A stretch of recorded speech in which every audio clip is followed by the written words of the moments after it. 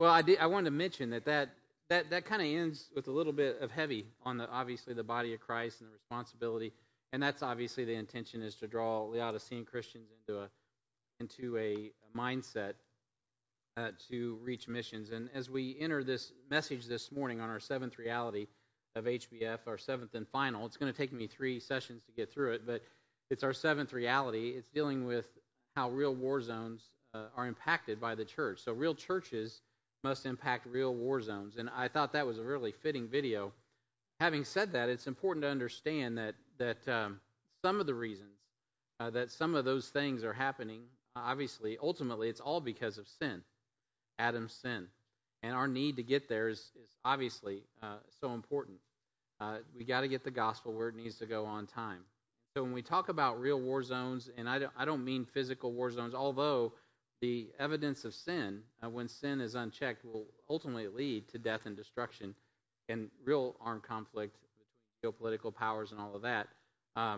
But the reality of the matter is when God calls us to engage, He's going to call us to engage in real battles. I mean, things that make a difference in the fabric of people's souls, obviously being changed from the image of a lost man and Adam's fallen image into the image of Christ, being changed obviously in a family context. How many of us could give testimony of how Christ has changed our families, how that changes the culture in which we live, the city in which you live, the country in which you live, and it does really impact the world.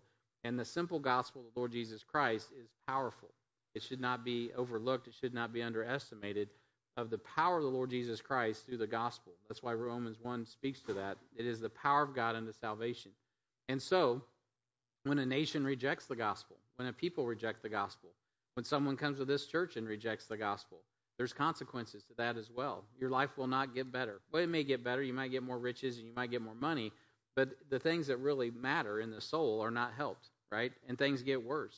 And ultimately, even entire nations that have rejected the gospel fall under judgment. And that's really why it is so urgent that we get the gospel where it needs to go on time, not just because of earthquakes and just because of famine and all of those things, which are obviously important, but because we understand that this is the age of grace. And grace will run out soon.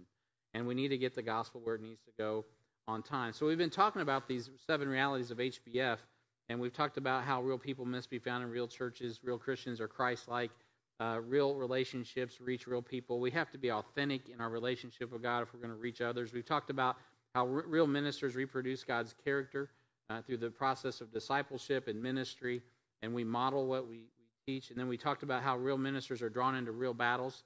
Very much what the video was talking about even this morning, how those that are mature, right, those that are weaned from the milk, get involved in more intense spiritual combat. And we talked about that for several weeks. And that leads us to the 6th reality, which is when you get into the ministry and you start doing ministry, you don't have to be a pastor or missionary, but when you start doing the work of ministry, you end up leading from the front, and faithfulness and fruitfulness come from that. Not because of who you are, but because who Christ is, and He will bless that. So if you have your Bibles, we turn to the book of Matthew chapter 28, verses 19 and 20. This is the same passage that Pastor and missionary Mike Pepper preached on just a few weeks ago, and so God wants us to hear it again. And as we conclude our Realities sermon series, I hope that you have been able to really understand the essence of who we must be to do what God has called us to do. At times, the mission of God seems overwhelming, and I pray God establishes us and refreshes our focus in who He is and who He has saved us to be here at HBF. By God's grace, we are an oasis filled with people who love God, and we care about people and God and the people that God has died for. And that is not just here in Cass County, but the dying souls around the world.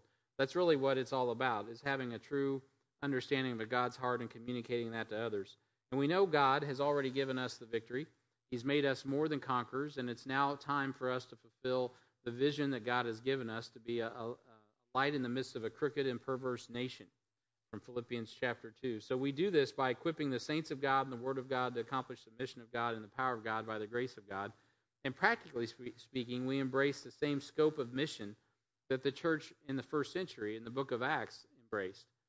By God's grace, we will expand God's kingdom in our communities, right? In the communities that you live in, right? The ones right here in Harrisonville, in Cass County, if you're in Jackson County, Bates County, I don't care what county, but wherever it is that you live, wherever you're coming from, you are salt and light in that community.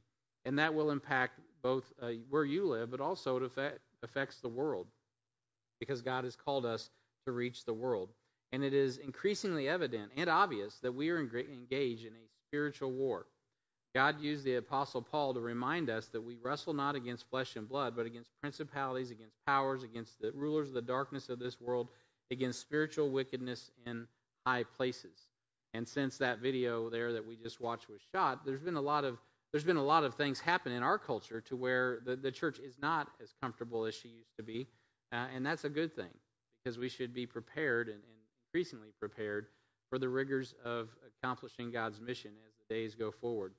So we got to make sure that we are not only, as your pastor, I'm not only looking at what's going on right here within our perimeter, but also we have to be looking beyond our perimeter and understand what's happening globally if we really want to shine as lights in the midst of a crooked and perverse nation. And that's why we're here in this study this morning. So as we look at this seventh reality, real churches impact real war zones, the first thing we're going to see this morning is we do that by discerning God's strategic mission. So I've asked you to turn to Matthew chapter 28, and if you have your Bibles, let's stand. I know you know this. You could probably quote it, most of you, but let's go ahead and stand in honor of God's Word. Read the Word of God, and then I'm going to jump off into this message. It says in verse 19, very familiar to all of us, "Go ye," the ye is us, "therefore, and teach all nations, baptizing them in the name of the Father, and of the Son, and the Holy Ghost, teaching them to observe all things whatsoever I have commanded you.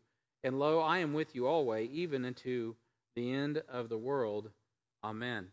Heavenly Father, we're so thankful today as we read these words of this great commission, as we call it, Lord, that at the end it reminds us that you are with us always, even unto the end of the world. And Lord, the end of the world has not come yet.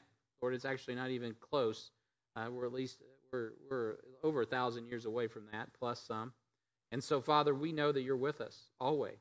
And this mission is our mission, Lord. And we pray, Heavenly Father, that you would just increase our understanding of who you are so we can accomplish that which you want us to do. And that we would truly be able to fulfill the words of God, that we would be able to be caught up together in the air, and you would say, "Well done, thou good and faithful servant," that you would say, "Well done, thou good and faithful church at HBF," that you would say, "Well done, that you have accomplished the mission of God in the power of God, by the grace of God, for the glory of God," and that we would be able to cast our crowns at your feet, Lord, that we would be able to thank you for all of the power, the love, and the sound mind that you've given us, Lord. I pray, God, ultimately that we would be faithful, that we would be fruitful, and that we would go first into these real war zones and accomplish your mission and your power for your glory with the partners that you bless us with. Lord, we thank you, and we ask that you bless this time in your word. In Jesus' name, amen. You may be seated. So if you have an outline in front of you, the first thing that you see is the title here. So we're only going to get through the first point. We're going to see two other points. Today we're going to be looking at how real churches impact real war zones by discerning God's strategic mission. And then in the weeks to come, we'll be seeing that real churches impact real war zones by deploying God's strategic messengers and depositing God's strategic message. But for this morning, I only have time to talk to you about discerning God's strategic mission, because we've got to understand the mission before we can deploy it. And so we will not understand the nature of God's strategic mission if we do not understand the war that we're engaged in. So point A in your notes, it's important that we understand the conflict. Understand the conflict. You got to understand the conflict, right? If you're going to understand God's strategic mission, you got to understand that there is a real war. It doesn't do us any good to think, oh, there's not a war. If you live in Ukraine right now and you think there's not a war, you're foolish, right? You need to have your head on a swivel, because that means you don't know what's going to come. You never know what's going to happen. The war that we are engaged in started in heaven. Where did this war start? Well, it started in heaven. In Isaiah 14, the Bible says in verse 12, "How art thou fallen from heaven, O Lucifer, son of the morning?" There was a light being. Lucifer means, it deals with illumination. And this being obviously was Lucifer, the covering cherub. But he didn't stay in that position because he was full of pride. The Bible says, "How art thou cut down to the ground, which did weaken the nations?" Notice that in that description in Isaiah 14:12 that he weakened the nations, plural. "For thou hast said in thine heart, I will ascend into heaven. I will exalt my throne above the stars of God. I will sit upon the mount of the heights, on the mount of the congregation in the sides of the north. I will ascend above the heights of the clouds. I will be like the Most High God. There in that text, many of you know that we have the 5 I wills. 5 is the number of death, and that is associated with Satan there as he falls. This cherub, this anointed cherub, started all the problems, right? He is where things went wrong, and we cannot fight a spiritual war in the power of the flesh. Paul tells us in 2 Corinthians 10:4, "For the weapons of our warfare are not carnal, but mighty through God to the pulling down of strongholds."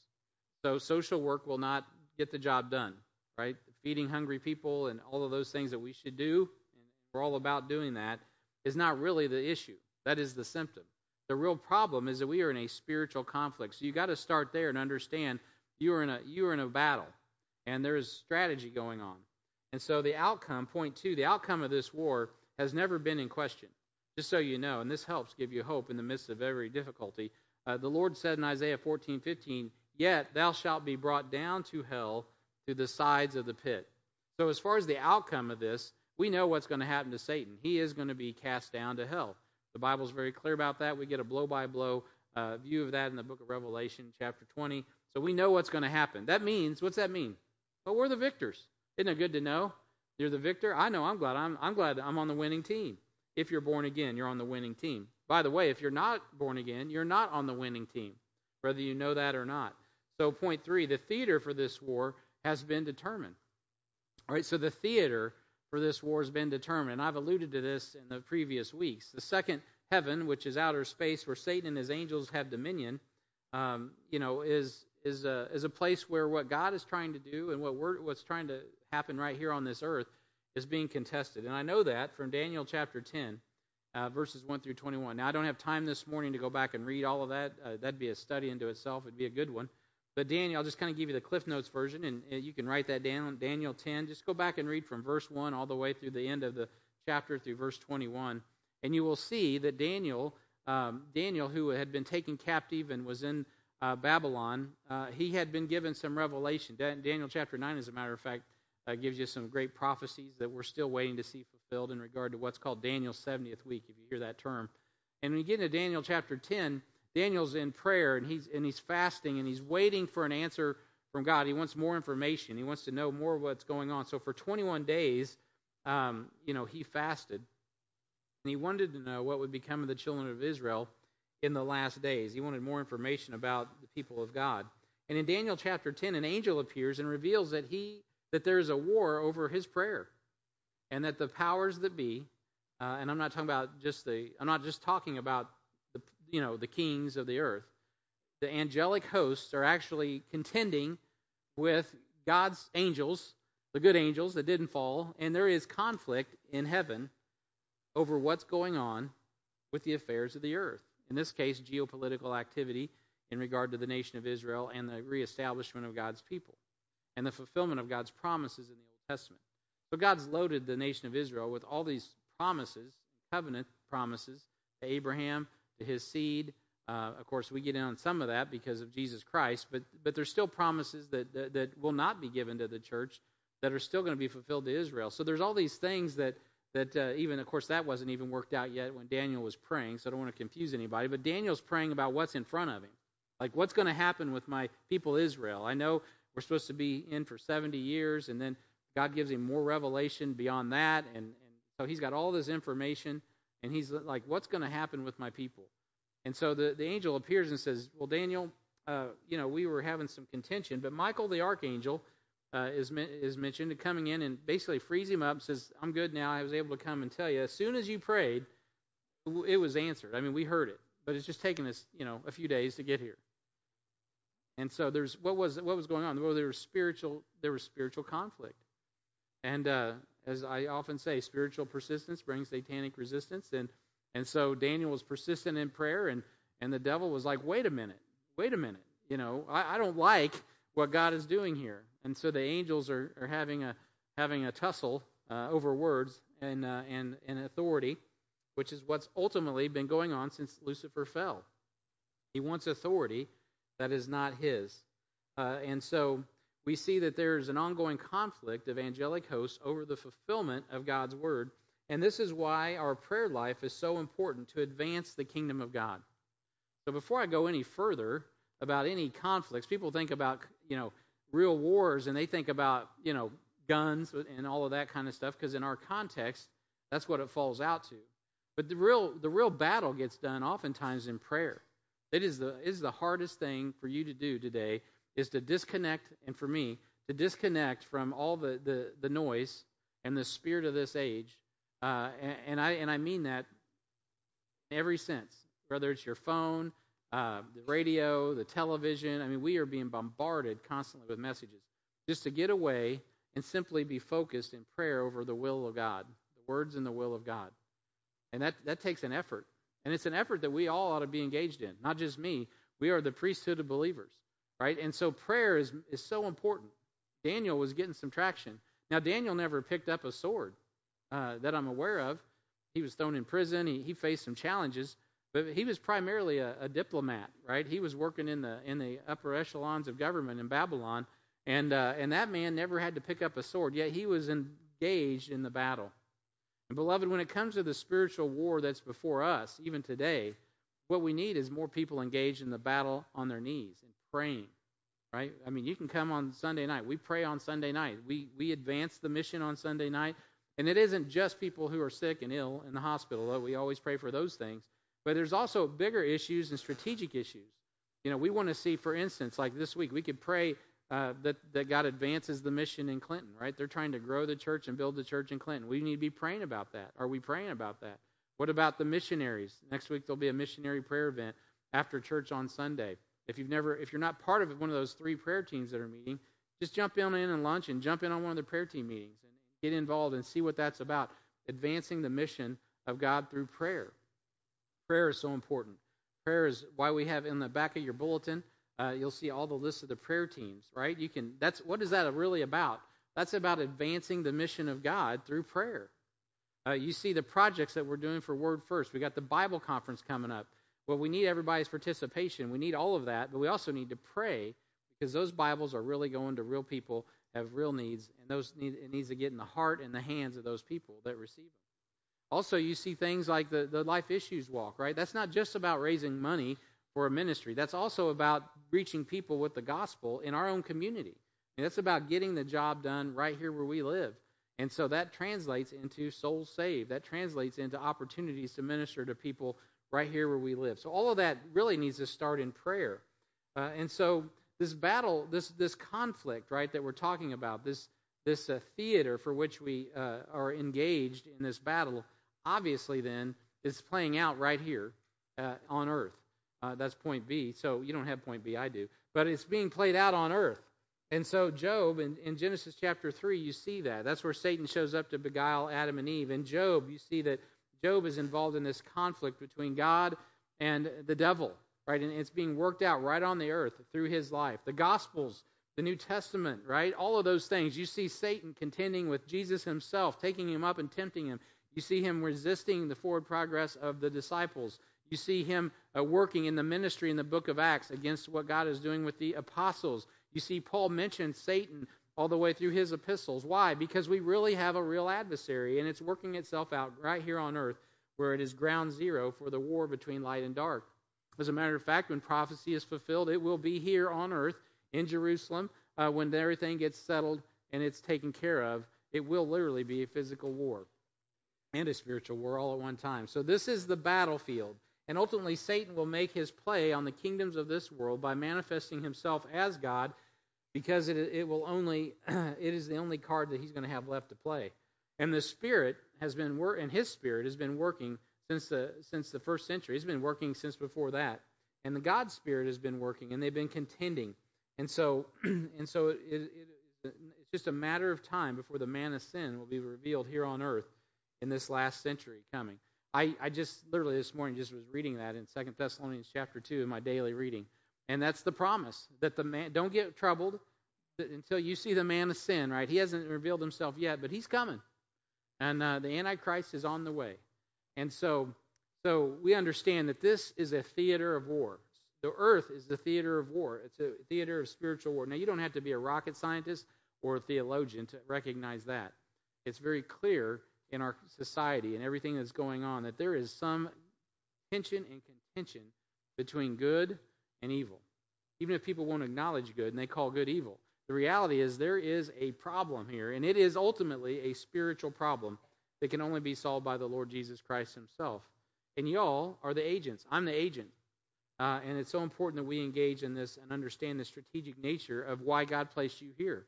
Point B, understand the strategic nature of the enemy's attack. So if you are under attack, it's good to know where it's coming from. Satan wanted to stop God's will and the plan for man, so he attacked Adam and Eve in the garden. You guys know that from Genesis chapter 3. So Satan confuses the mind so he can corrupt the heart. The evidence is so obvious in culture today. Gender dysphoria is lauded as enlightenment and what has been enlightenment over what has been true since the beginning. Right? Genesis is very clear. Genesis 1:27, God created man in his own image. In the image of God created he him. And then, because God knew what was coming, male and female created he them. Right? There's only two genders. That's it. And so, the sociologists, the psychologists, the school administrators, the politician who espouse the nonsense that's going on today are just simply wandering into what we call the fields of the fatherless, what the Bible calls the fields of the fatherless. It is ultimately got an agenda, and it's a worse agenda than just confusing people about gender. Romans 1:22 says, professing themselves to be wise, they become fools. So when someone takes their glasses and they got them on their face, and then they look at you funny because you don't understand what cisgender means, don't be intimidated at all. That's nonsense. Yes, you identify with the biological gender that God gave you. That's all that means. So creating terms and terminology to confuse people about gender is just one more step in a world that is continuously being impacted in a negative way by the advance of Satan's agenda. Right? He is strategically attacking the minds and hearts of people. Mark my word, and this is not a political statement, by the way. So just to throw this out in case somebody's out there going, "Oh, you hate the Democrats." This is not a Democrat, Republican. This is not a right-left discussion. So just I'm going to put that on the table. This is a truth and error discussion. Okay, this is a biblical discussion. Genesis chapter 1 makes it very clear in verse 22, or not Genesis 1:22, Genesis 1:27, what the Bible says about gender, and it is self-evident over the last 6,000 years of human history. And so that is not a political statement. All right, so just understand this, though. All of this, what is all this about? Because you can get caught up in all the drama and all the discussions and be exacerbated because people don't know what a woman is or how to define a woman and all of that, which is crazy. Yes, it's true, but all of this is preparing humanity for something even worse. And I believe that's transhumanism. And what we once understood as mythology will become, human hybrids again. And so Satan's attack on humanity continues because Satan is threatened by the promise that we are called the sons of God. 1 John 3:1-3. Now, I promise you this. Back when I preached this the first time, I didn't bring all that up because I didn't even understand. I would have not known in 2007 that we would be here today. I would have not. I couldn't see this coming. Like, are you serious? People don't. Now, I did preach many years ago about down here at UMKC, they had a guy that came out and was trying to normalize the study of pedophilia, thinking that, it's just a natural thing and it's okay to study it. And the whole world erupted. It was all over. It was on BBC. I mean, it was all over the planet. Everybody was like, that is crazy. But I can tell you the chancellor of UMKC didn't think it was crazy. She defended that guy, and it just all kind of just went away. So at that time, I said, listen, guys, what this is about is someday, today we think it's crazy. There's all kinds of perversion that we once thought was crazy, but over time, it becomes normal. And someday, there will be people that will consider that normal and take off their glasses and look at you as you're crazy if you don't agree with them. That pedophilia is just one of those things that we should be involved in. And of course, that's absurd and perverse, and it's just part of the way people go when they don't know the Lord Jesus Christ as Lord and Savior. It's ultimately about the gospel. They don't know Jesus. It's just the evidence of that. So Satan's attack on humanity continues because Satan is threatened by the promises that we are, or the promise that we are called the sons of God. Now, I didn't put it in my notes, but 1 John chapter 3, verses 1 through 3 tells it, "Behold, what manner of love the Father hath bestowed upon us, that we should be called the sons of God." Doth not yet appear. Oh, I just butchered it. But when we see him, we'll be like him.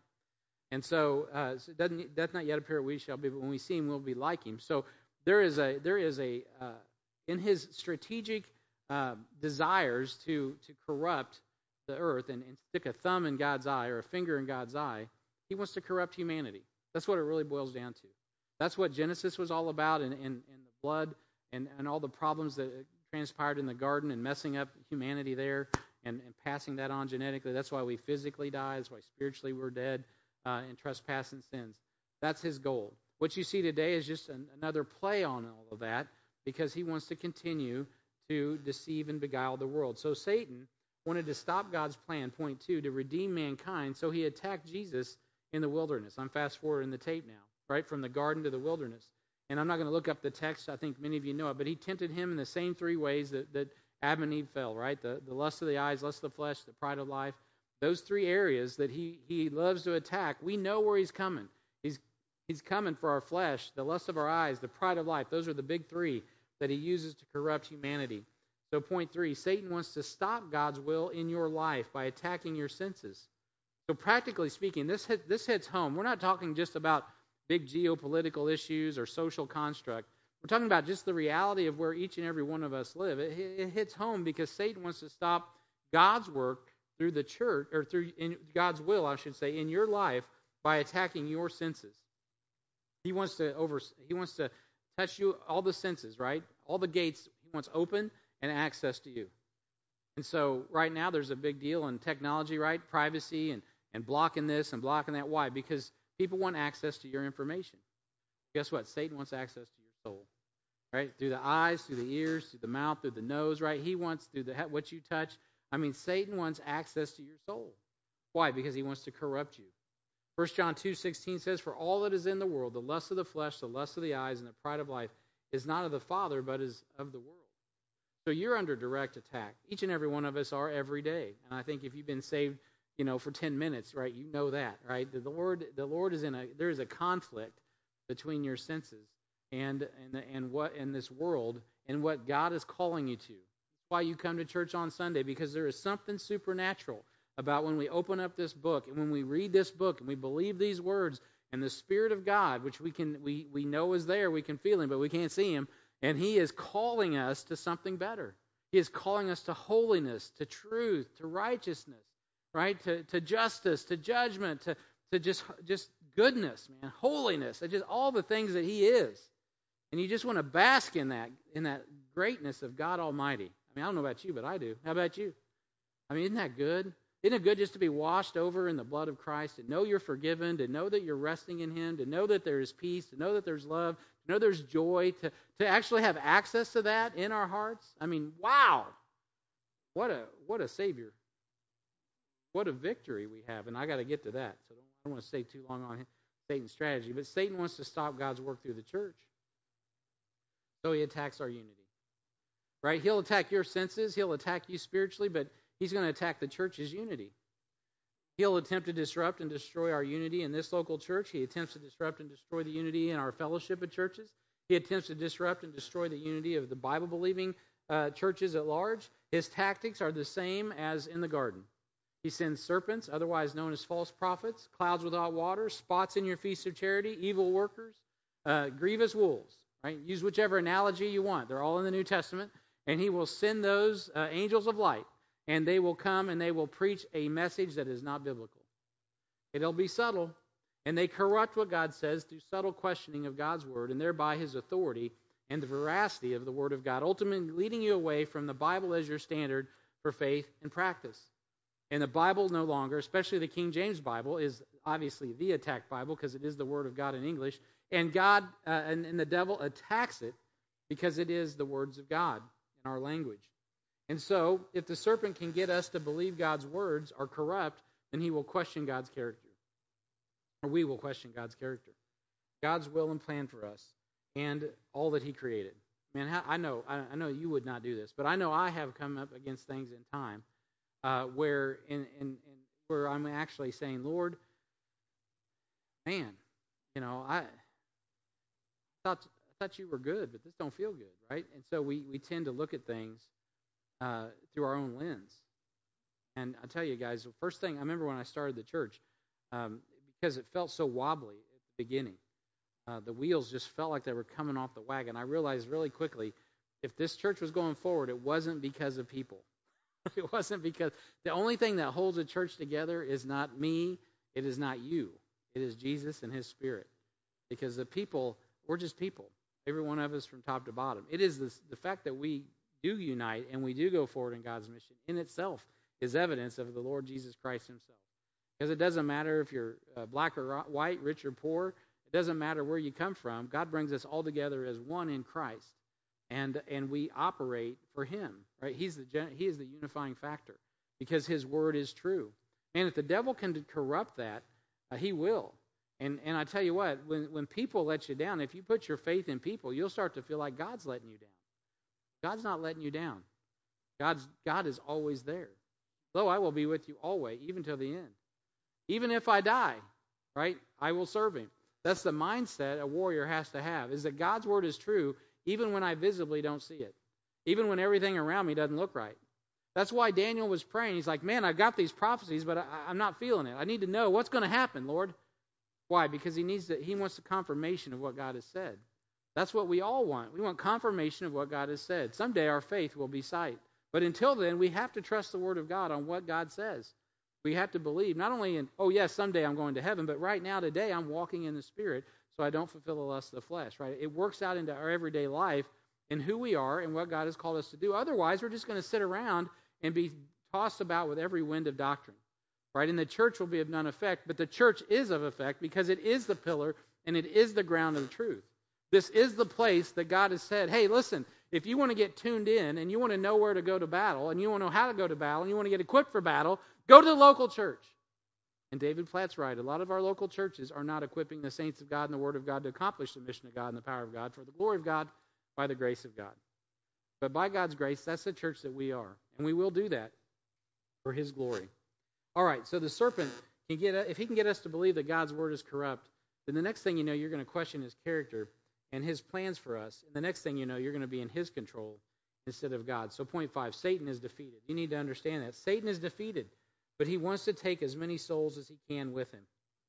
You know, in May 1st of 2003, George Bush declared victory in Iraq after successfully invading and overthrowing Saddam Hussein. Some of you may remember that. Some of you weren't alive in 2003. But in 2003, how many of you remember that? He stood on the deck of a carrier, had this big sign. I had a picture, but I didn't put it up there. Big sign, mission accomplished.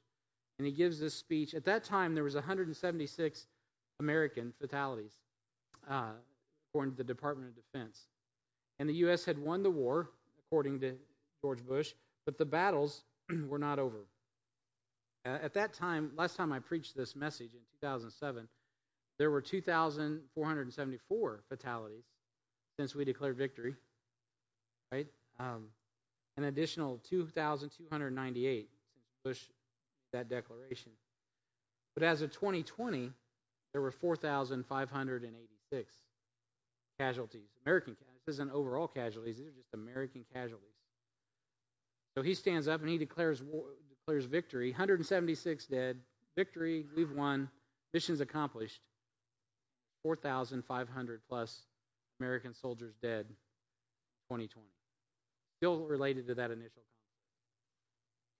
Now, what am I saying?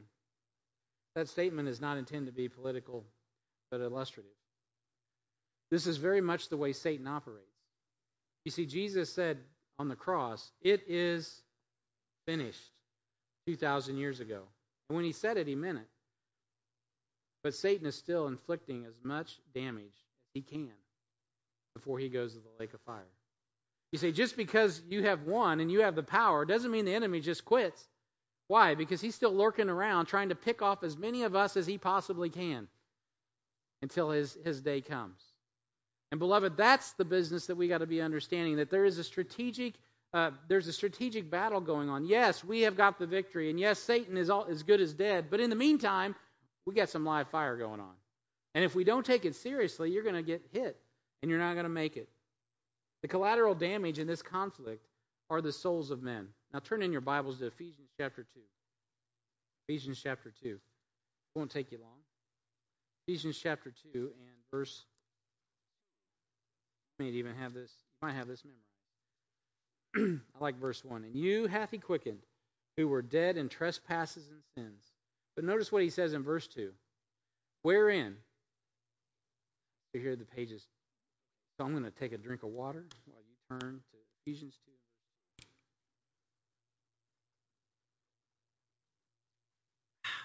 Joe Green.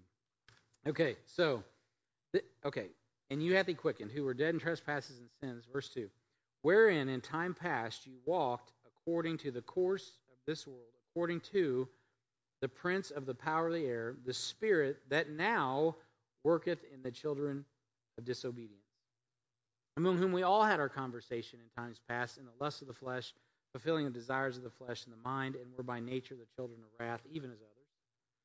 So Paul is saying there that there is a power, right? There is a prince of the power of the air, and he's working right now in the children of disobedience. There are, just like you represent the Lord, the devil has people that represent him, whether they know it or not. I used to be one of those. I know what it's like to represent the devil because I used to work for him before I got saved. So the soldiers in this conflict are, well, they're us. Look over to chapter 6. We were over there a few weeks ago. Verse 12. For we, that's you and I, we wrestle not against flesh and blood, but against principalities, against powers, against the rulers of darkness of this world, against spiritual wickedness in high places. Right, so there is some tension that you are feeling from the principalities and powers. There always has been, there always will be. The reason you have a Bill of Rights in this nation is because Baptists in particular felt a lot of pressure from both principalities and religious groups who did not like Baptists, Bible believers. Right? There's tension. There's a wrestling. The soldiers in this conflict are the saints of God. You are in this conflict whether you like it or not, but you need to make sure that you avail yourself of the power of the local church and understand that God has given you not just an ability to survive, but to thrive, and not only to face the enemy, but to save the enemy. Because you and I we were all enemies before we met Christ.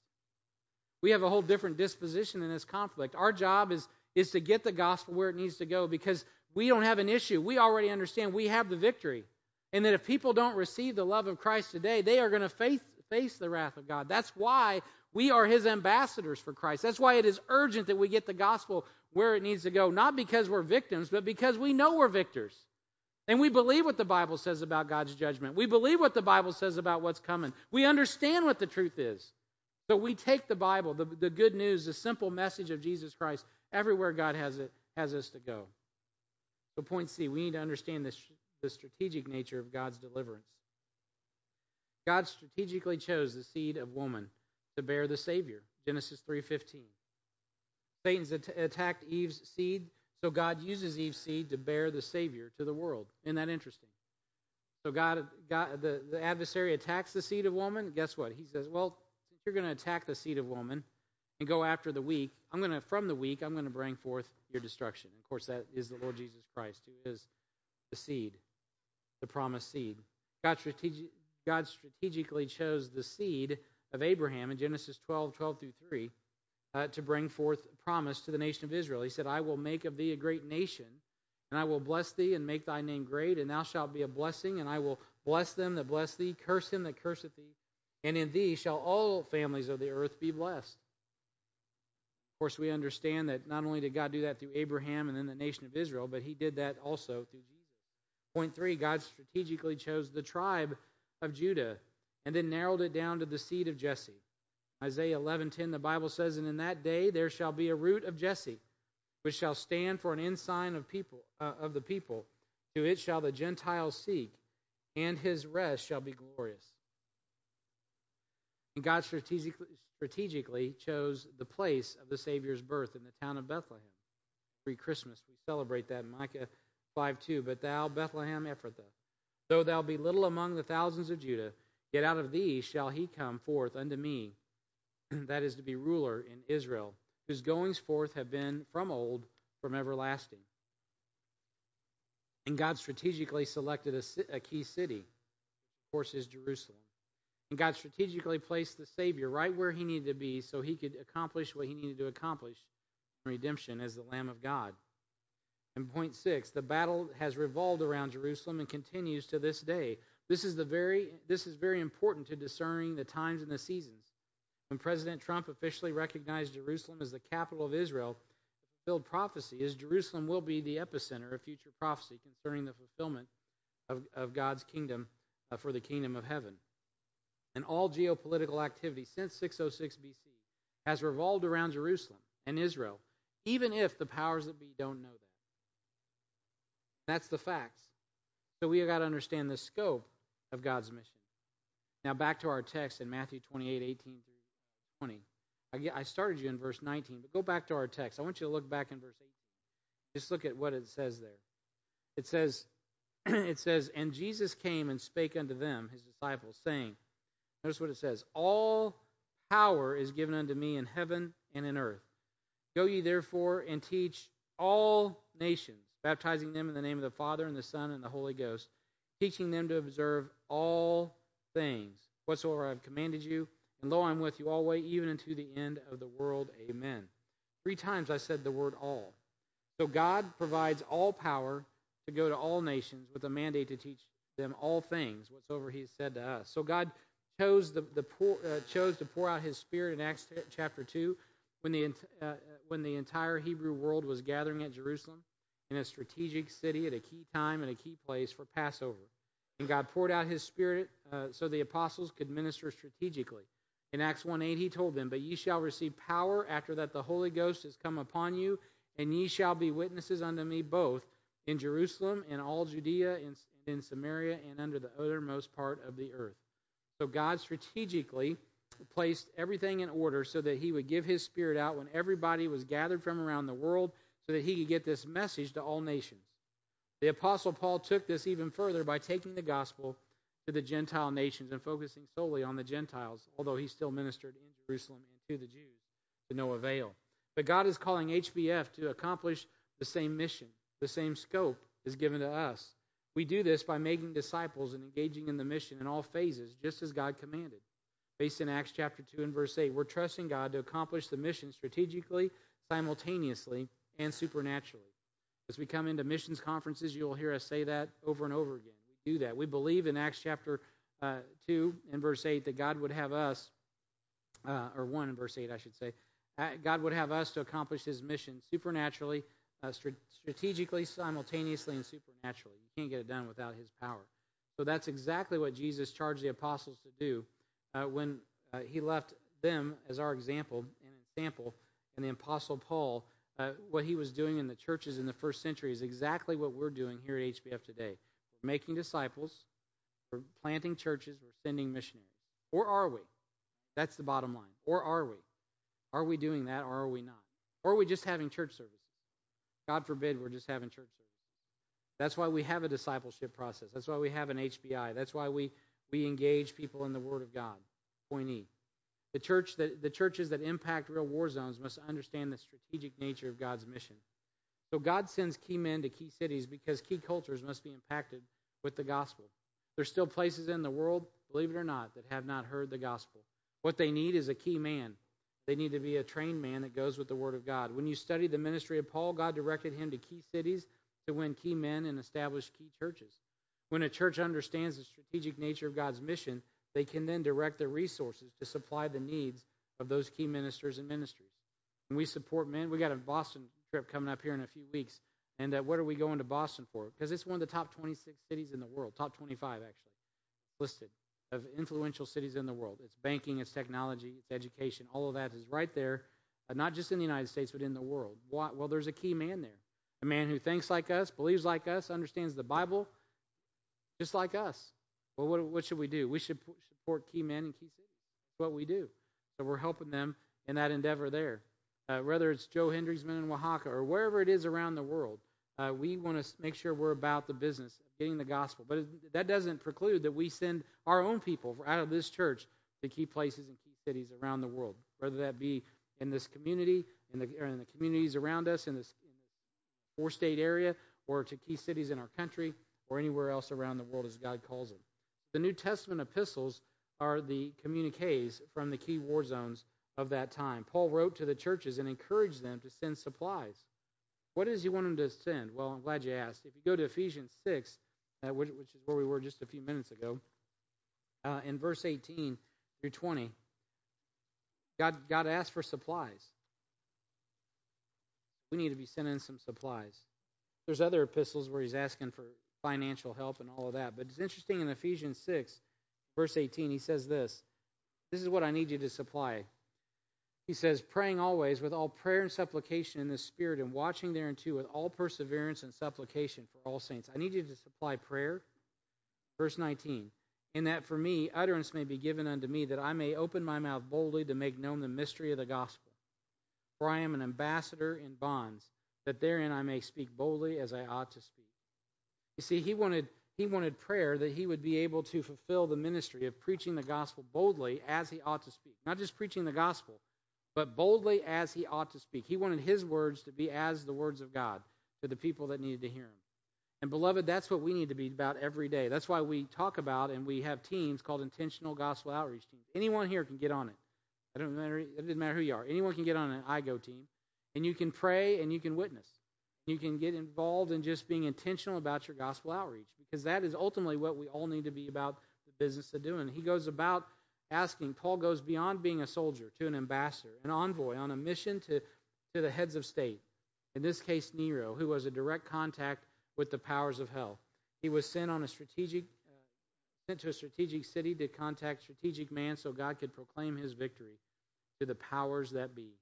You know what? God has a plan. Now, maybe God doesn't call you to go and preach to Nero, right? Maybe God doesn't want you to go to the White House or the Middle East to talk to some head of state. You know, God has vessels that do what he wants, but he wants us all to talk to somebody. And ultimately, when you think about God's strategic mission and discerning God's strategic mission, if you don't understand that you're in a war, you won't prepare for one. If we don't understand that we are part of the outcome of this war, then we won't engage like that.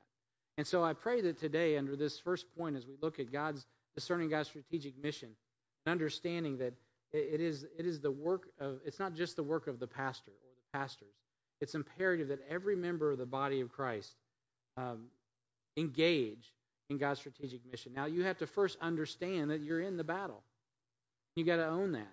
You got to realize that when you go to work, when you go to school, when you go to the store, you're not just there kind of bebopping through life, looking for your entertainment, looking to how to fulfill your soul. That's all happened in Christ. God has you there to share the goodness of God with others. And so it's important that we keep spiritually healthy. If you have a standing army, you need them to stay fit. You don't go through boot camp and then say, don't worry about PT. Well, don't worry about it. You took care of that in boot camp. That box is checked, right? If you're in the military in a standing army, do you have to do PT? Yeah, you got to stay ready, I think. You got to stay up to. Do you just stop training? Oh, technology is never going to change. Don't worry about future training. It's all good. You got that in D1. It's all good.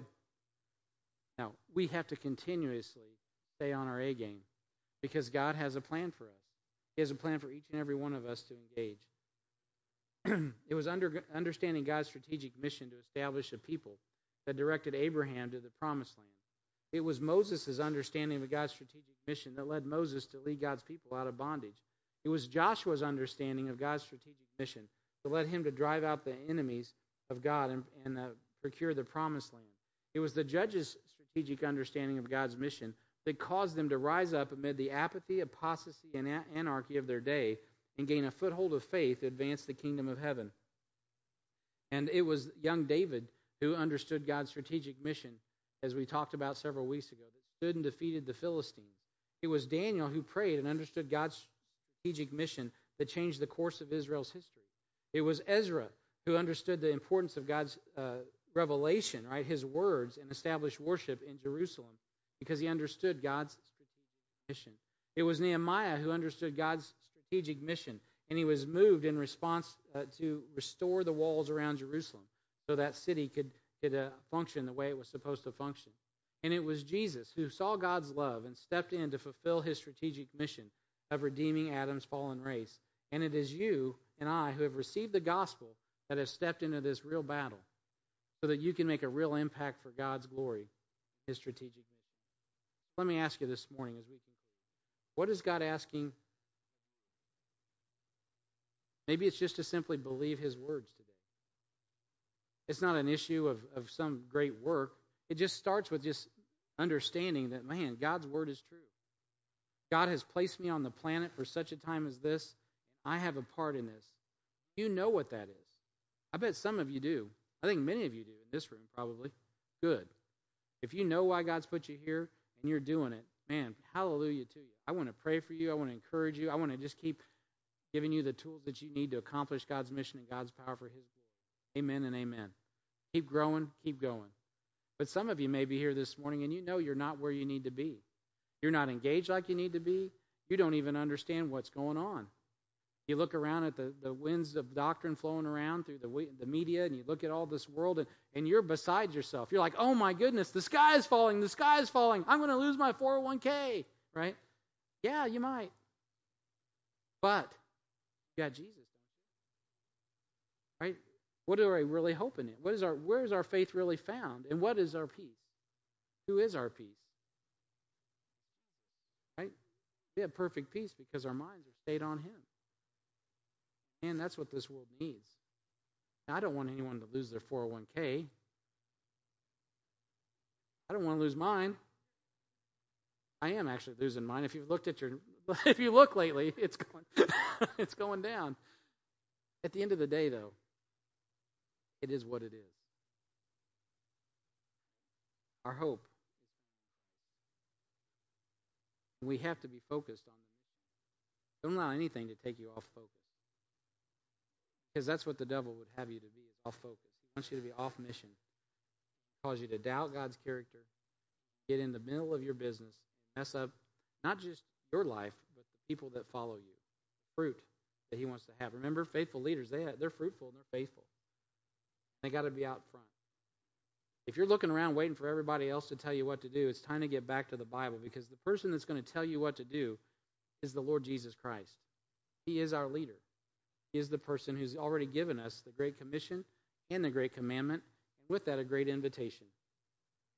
So to respond today, that's what we need to do. Maybe he wants us to not just believe something, but to respond in obedience. Today, maybe someone here needs to come to faith in Christ. The good news is, with all this talk about the devil, is that Jesus Christ has already won. But many people don't know that. And maybe there's someone under the sound of my voice, maybe someone online is listening today, they don't really understand that Jesus Christ is sufficient, that he has died on the cross already for their sin. The battle has been won. And if you don't come to faith in Christ today, you will be like a casualty, one of those 4,000 plus casualties that I read about. Because your safety is not found in the things of this earth. It's only found in the Lord Jesus Christ. So if you need to come to faith in Christ today, I would invite you to just simply acknowledge your need, and that we will help you with the Bible so you can know how you can have a relationship with Jesus. Let's stand together in an attitude of prayer. Heavenly Father, we thank you for your word today. Thank you for this first point as we look at this reality of discerning God's strategic mission. I pray, Heavenly Father, that the Spirit of God would teach us all things whatsoever you've said to us. And if there's anyone under the sound of my voice today that doesn't know you as Lord and Savior, that today they would be saved by your grace through faith in Jesus.